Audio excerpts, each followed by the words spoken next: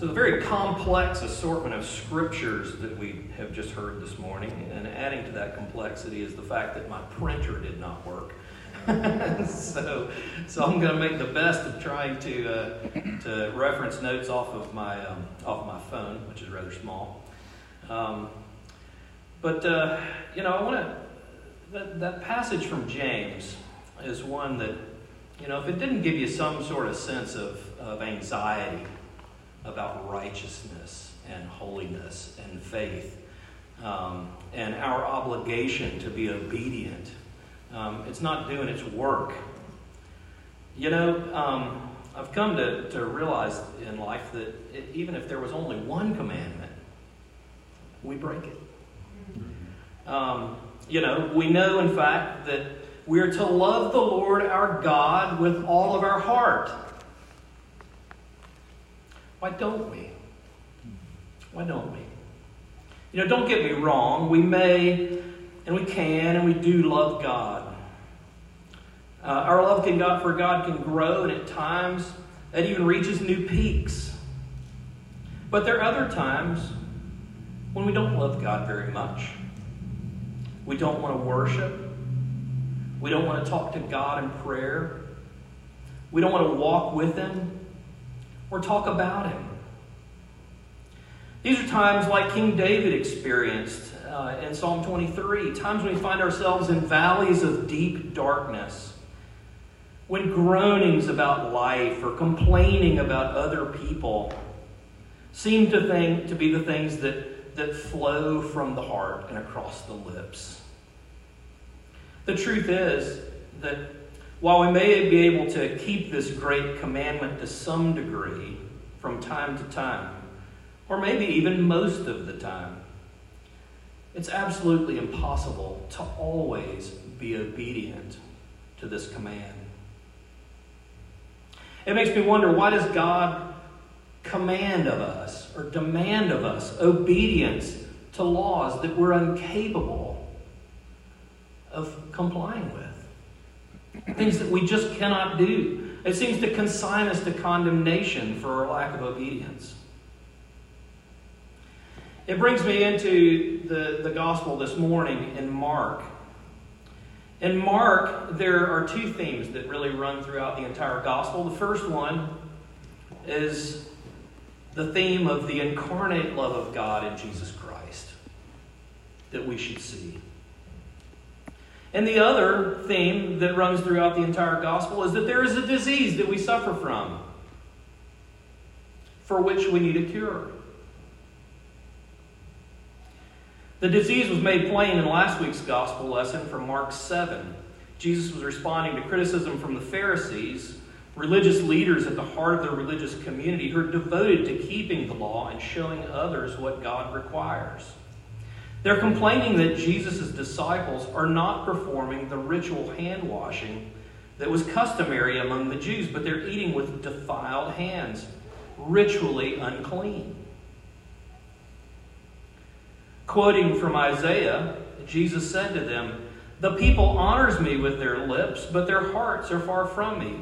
In vain do they worship my teaching as doctrine, the commandments of men." And later Jesus teaches that it's not what goes into a person that defiles, but the things that come out of a person. Because out of the heart of man comes evil thoughts. Not out of the heart of some people, not out of the heart of just men, but all people. The disease that we suffer from, for which we need a cure, is a heart disease. There's a great quote from a 16th century German reformer named Philip Melanchthon. I may probably have shared it before, but it's, "What the heart desires, the will chooses, and the mind justifies." Yep, that's right. You should write it down. You should memorize it, because it should come to your mind all the time in everything that you do. It is the condition of the heart that we like to lower the bar of what God requires to a level that we can easily step over. It's what we call self-justification, and we're wired for it. It's what we do. It's the problem of the Pharisees. It's our problem. It's the problem that God doesn't say, give it your best. It's the problem that God doesn't say or try to encourage us to just try hard. God offers no reward for being directionally righteous, sometimes loving, occasionally faithful, as if obedience to the law was like some game of horseshoes. Like us, the Pharisees are self-justifying by nature. They're deaf. They cannot hear. They're deaf to the necessity that they all possess, just like us. They've lost the sense of urgency. They've lost emotion, feeling, compassion, and they're blind to the salvation that's standing right in front of them in that moment. They're missing the healing that's standing before them because they're looking past the symptoms, convinced that they're not sick.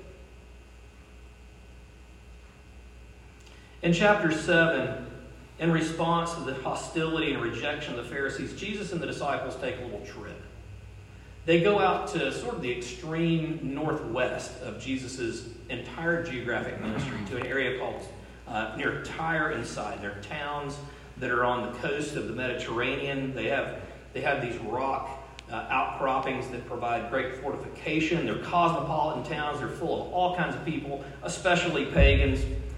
And Jesus has gone out there, as we learn in verse 24 of chapter 7, really to get alone, to get away, to escape the hostility of the crowd in Capernaum at the heart of the Jewish religious life, his hometown. There he casts out the demon of a daughter who is a Syrophoenician woman. She's outside of the Jewish race. She's nobody who has any entitlement to anything. She's desperate. She brings to him her request only as a last hope, a last resort. As we enter into our passage this morning, Jesus is now, with the disciples, arriving back into an area that's familiar to us. On the eastern side of the shore of Galilee, the Sea of Galilee, and in the area of the Gadarenes. What you should see if you were to look at a map is that Jesus has gone way around. I mean, if you look at it, I think some have speculated it's about a 120-mile journey by foot everywhere that he went. Because he goes up to Tyre, and then he goes up to Sidon. There's another 20 miles that way. And then he comes back around across the Jordan, around the eastern side of the Jordan River, the Sea of Galilee, down to this region where he's been before. The place where you might remember that he cast the demons out of a man who was living among the tombs. So we begin in chapter 7. And they brought to him a man who was deaf and had a speech impediment. And they begged him to lay hands on him. Now, in this area, Jesus is famous. He's been doing a lot of healings. It's not really surprising to see that immediately when he arrives, people start coming to him. In this particular episode, a group brought to him a man who was deaf, couldn't hear, and he had a speech problem, couldn't speak. And they begged him to lay hands on the man. There are a couple of things that I want to point out about this particular thing. The first is that it seems like the emphasis is on the people bringing this man to Jesus. But I want us to keep in our minds, in the background, the fact that Jesus has gone 120 miles to get there. You know, he kind of lives and breathes at the heart of the Jewish people. He escapes away across the Sea of Galilee for rest, but it's kind of gotten to where the crowds are always following. They're coming up, they're asking him to do healings. He's gone on this great journey. Why didn't he just go back to Capernaum, or why didn't he go someplace else? You know, Jesus doesn't really act in those ways.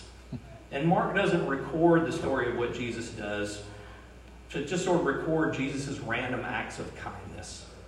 Jesus has a mission, and Jesus is out to accomplish this mission. And it's a mission in particular. And it's a mission that's tied directly into another thing that we're going to talk about in a bit, which is Isaiah chapter 35, verses 4 to 7.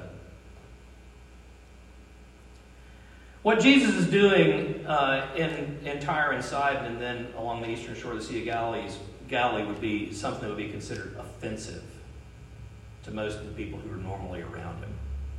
He's interacting with people who are pagans, they're unclean, they're people who are undeserving. The Syrophoenician woman, she has no claim to any kind of entitlement that Jesus would be persuaded to help her. Now we're dealing with somebody who has a disability, which in that time people would have contributed to the fact that either his parents sinned or he sinned, but there's something about it that's off and he should be an outsider. So he's among the outsiders, but he's an outsider among the outsiders. Mm-hmm. And so there's this shocking thing about Jesus coming and being in proximity to this particular person. You would have to go out of your way. You'd have to cut across convention. You'd have to absorb some resistance from people around in order to have this interaction. It's not something that just happens by happenstance. The next thing I want you to consider is, what is the motivation behind the people who brought him? You know, a lot of people seem to want to draw a comparison to this between this story and one that occurred earlier in Mark, where 4 men bring a man who's crippled and they lower him through the ceiling, and Jesus heals him on account of their faith. It's very clear that that's part of what's going on, is the faith of the people who brought him.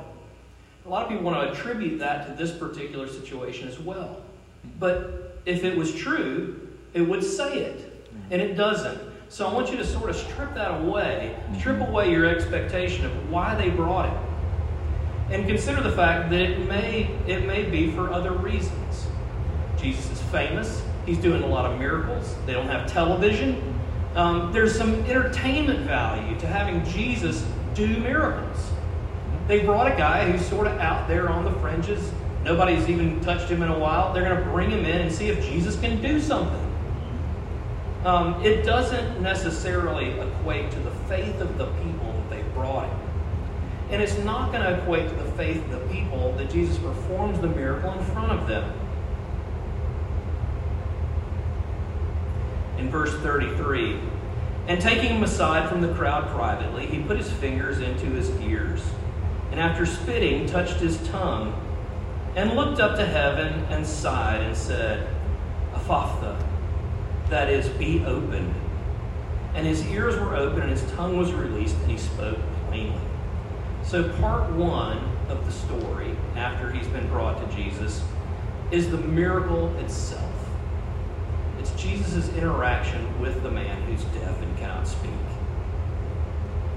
To me, verse 33 suggests something about the intent of the people that brought him. That perhaps it was just for entertainment, to test Jesus and see if this was a sort of miracle that he could do. He'd done other kinds of miracles. Why not this? But the episode is a little bit reminiscent of the healing of Jairus' daughter, which we talked about a few weeks ago, where Jesus took Jairus into his house, away from the crowd, shut the door, performed a miracle privately. The privacy of this miracle is important. Setting aside for the moment the intent in the heart of the crowd, how Jesus performed this miracle is very interesting. The people want Jesus to lay hands on him, suggesting that there's some kind of a formula for miracles, that it has to be done in a particular way. Perhaps that's the way it's done around by would-be miracle workers, that they come and they lay hands on him. It could be that they just brought him for a blessing or something like that. We've seen in the past few months, though, as we've been going through the Gospel of John and the Gospel of Mark, that Jesus' miracles follow no particular pattern. There's hardly 2 of them that are the least bit alike. Sometimes he says a word, sometimes he touches, sometimes he doesn't. In the case of the Syrophoenician woman we talked about a second ago, heals the daughter, casts out the demon from a distance, never in proximity to the person. What makes the miracle happen is not the person's faith, and it's not the function. It's not the activities that Jesus performs that are of effect. Miracles happen because Jesus has the power to do miracles, however he wants to do them, under whatever circumstances. But they are customized. They're customized to the person, their needs. And those needs go beyond just the physical healing. It's emotional, it's physical, it's social, and it's spiritual. When Jesus touches the man, he does it in a deeply personal way and with a specific purpose. The man is deaf and he cannot speak. Jesus can't just explain to him, hey, here's what I'm going to do. He can't hear, he can't understand. So Jesus puts his fingers in his ears and spits and touches his tongue. And I think that we can kind of see this as a bit of sign language, a way of being able to communicate to him what he's about to do. He touches his ears, his mouth, shows that he understands what the issue is, and he spits, which was in that time a way of suggesting kind of the potion that's necessary to have something happen. It's not that Jesus relies on spit to make something happen, but it indicates to the person that something's going to be transformed, that there's going to be an expectation of healing that has been said. The next thing that he does is a little bit more important. He sighs.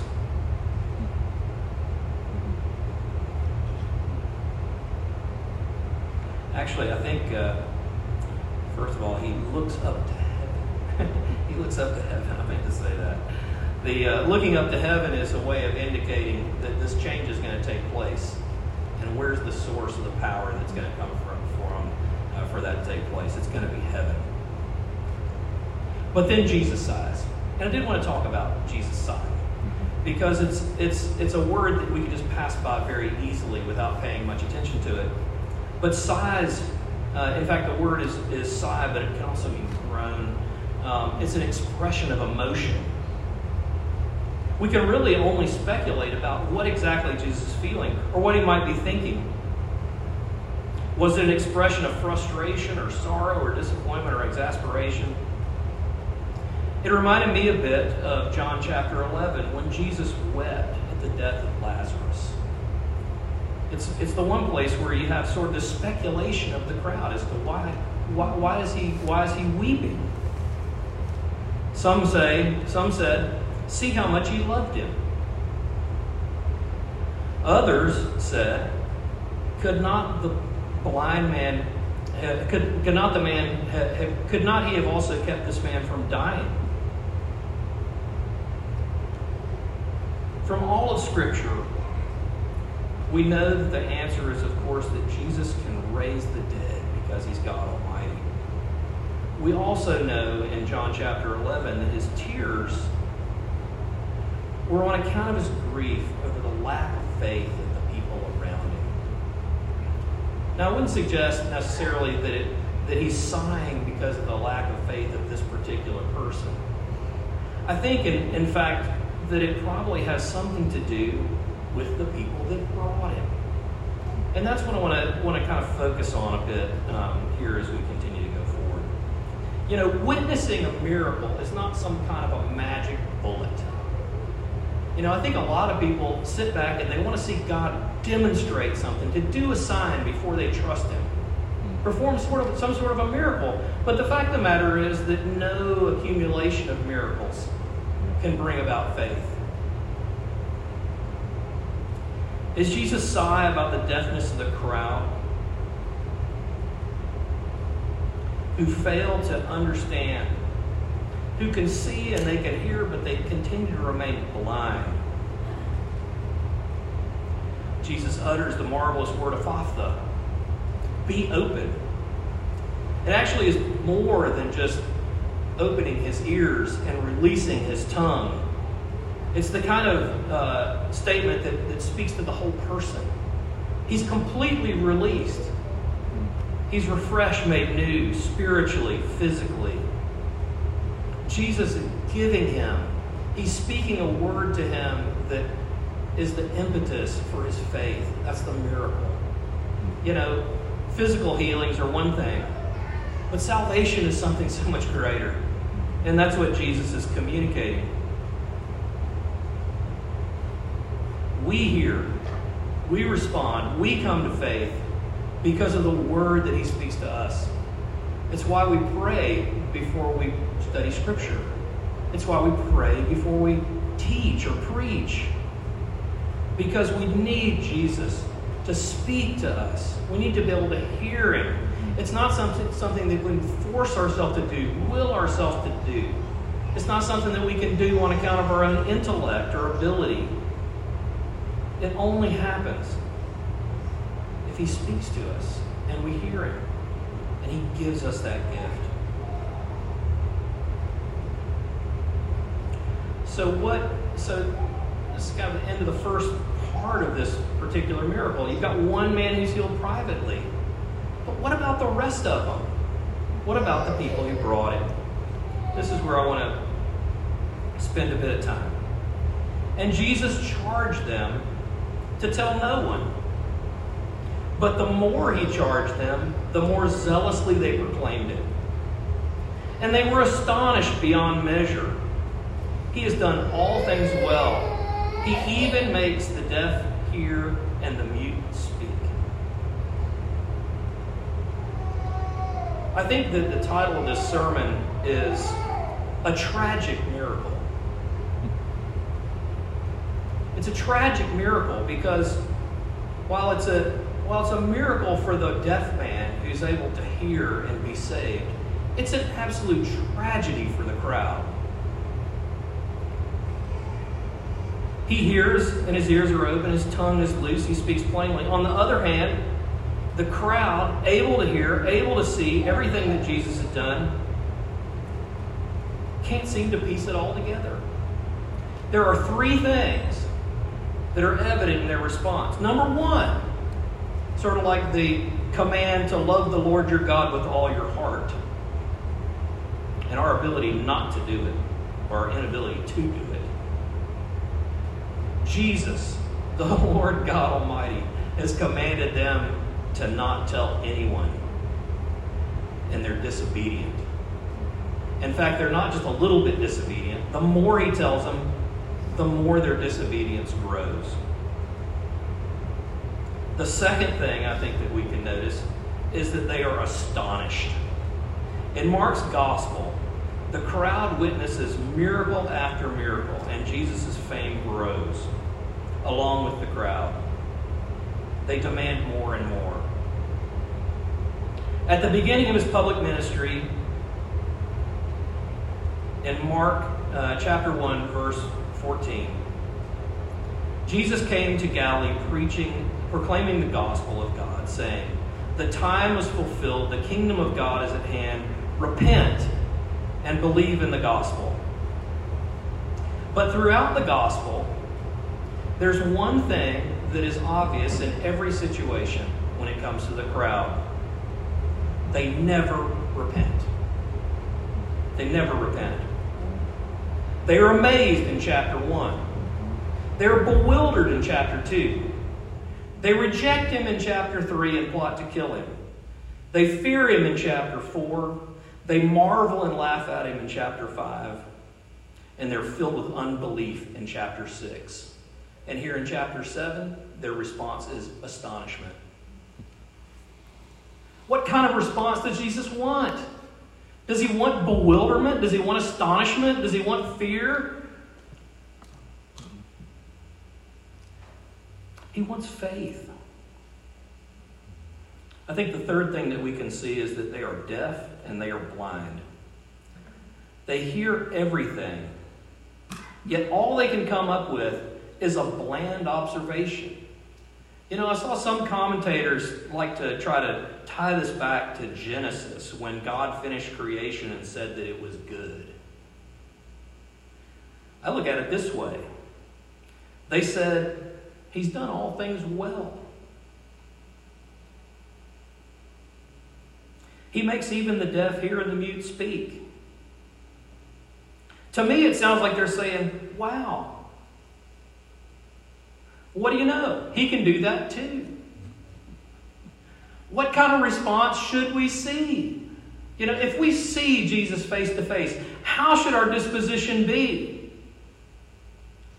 They should be falling on their knees and worshiping him. I think it's extraordinary that they're not. How can it be? It's not that they're entirely wrong, but they are miles and miles and miles away from being entirely right. No.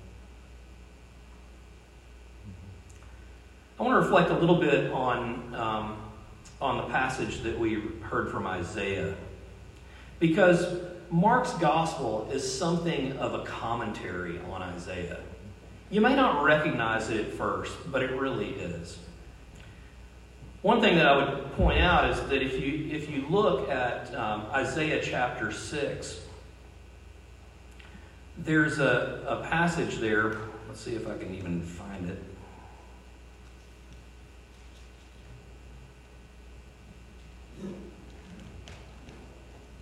Sorry, dealing with technical challenges. I'll go to it on paper, of all things. Good thing I have tabs.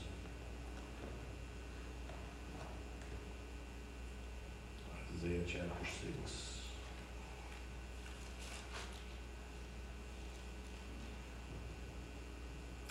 So when Isaiah is called, you remember it, God says, who shall I send and who will go for us? And then Isaiah said, here am I, send me. You know, we've heard that and we thought, hey, if it was me, I'd go too. Yeah. But, we wouldn't. Let's see. So he says to Isaiah, go and say this to the people. Keep on hearing, but do not understand. Keep on seeing, but do not perceive. Make the heart of this people dull and their ears heavy, and blind their eyes, lest they see with their eyes and hear with their ears and understand with their hearts and turn and be healed. Then Isaiah said to God, how long, O Lord? And he said, until cities lie waste without inhabitants, and houses without people, and the land is a desolate waste. The Lord removes people far away, and the forsaken places are many in the midst of the land. And though a tenth remain in it, it will be burned again, like a terebinth or an oak, whose stump remains when it is felled. The holy seed is this stump. This occurs just before the Assyrian conquest in 722 BC, when the people of Israel are defeated and carried into captivity by the most tyrannical leader ever known to grace the face of the earth. But in Isaiah, it goes on to where we came to in chapter 35, where Isaiah turns the story from despair to hope. It's in Isaiah that we hear about the promised Messiah who's going to return and redeem God's people. So in chapter 35, verses 4 and 7, comes the promise. Save those who have an anxious heart. Be strong. Fear not. Behold, your God will come with vengeance, with the recompense of God, and he will come and save you. Then the eyes of the blind shall be opened, the ears of the deaf unstopped. Then shall the lame man leap like a deer, and the tongue of the mute sing for joy. For waters break forth in the wilderness, and streams in the desert. The burning sand become a pool, and the thirsty ground springs of water. In the haunts of the jackal, where they lie down, the grass shall become reeds and rushes. It's the promise of what we're going to see when the Savior comes. What's especially interesting is that first passage from chapter 6 is one that Jesus quotes at the very beginning of his ministry in chapter 4 when he talks about why he teaches in parables. that the people who have been given the secret to the kingdom of heaven will see. But to the others, they won't. They'll be ever seeing but never perceiving, ever hearing but never understanding, lest they should turn and be forgiven.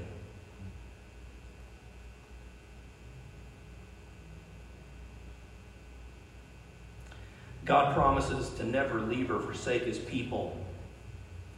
Mark uses this miracle to point back to the promise of God in chapter 35 of Isaiah. He uses it to break through to the people about what he says in chapter 6 of Isaiah, about their hard-heartedness, their deafness, their blindness.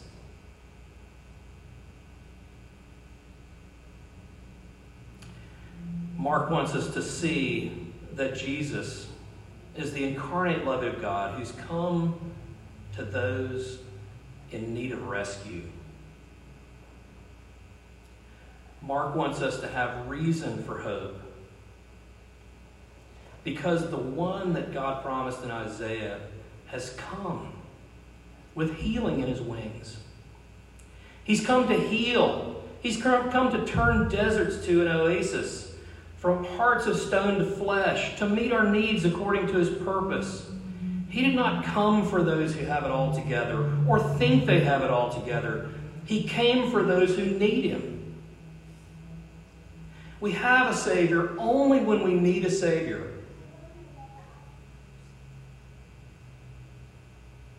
Let me conclude this way. Perhaps it's a bit of a wellness check. How are your ears and eyes working? In the present circumstances of your life right now, what is flowing out of the abundance of your heart? We're living in a difficult time, in difficult circumstances. It seems to me that too often in our hearts, and in my heart, what seems to flow out is despair, grumbling, complaining, fear, uncertainty.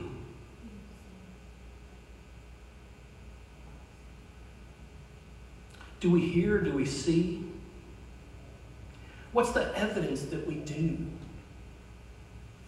I would hold out to you that the evidence of seeing, of being well, of being healed is thanksgiving.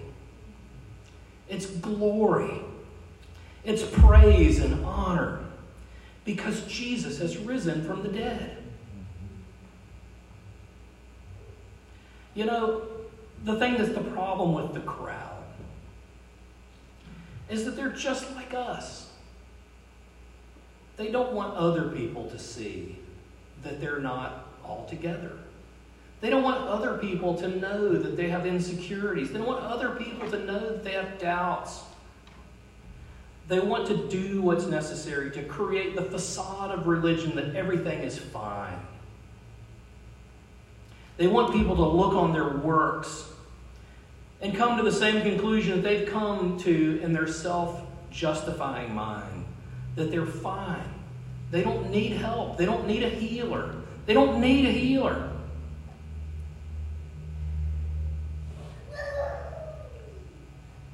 Friends, it's okay to have those kinds of feelings. It's okay to find yourself in situations where you're unhappy, when it seems like all you can do is grumble. Because the Spirit works in us at a level of grumbling that is too deep for words on our behalf. It's okay for us to see those attributes in ourselves and confess it. Because we have a God who will neither leave us nor forsake us, whose desire it is to come and heal us. But healing is predicated on one thing: knowing that you need it.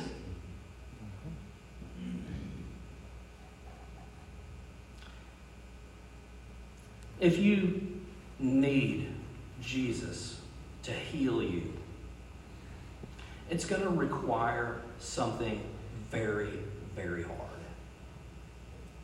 We have to set aside our pride. We have to set aside the notion that God saves us on account of what we do. That by bootstrapping ourselves along through a difficult season, we can get there without Him. I think that's a real problem for our society. It's a real problem for our city. It's a real problem for us as individuals, and it's a problem for our church. We have got to confess our need for Jesus. That's right. And we've got to lean into Him. And we've got to ask Him to give us what we need. Because on our own, we cannot stand.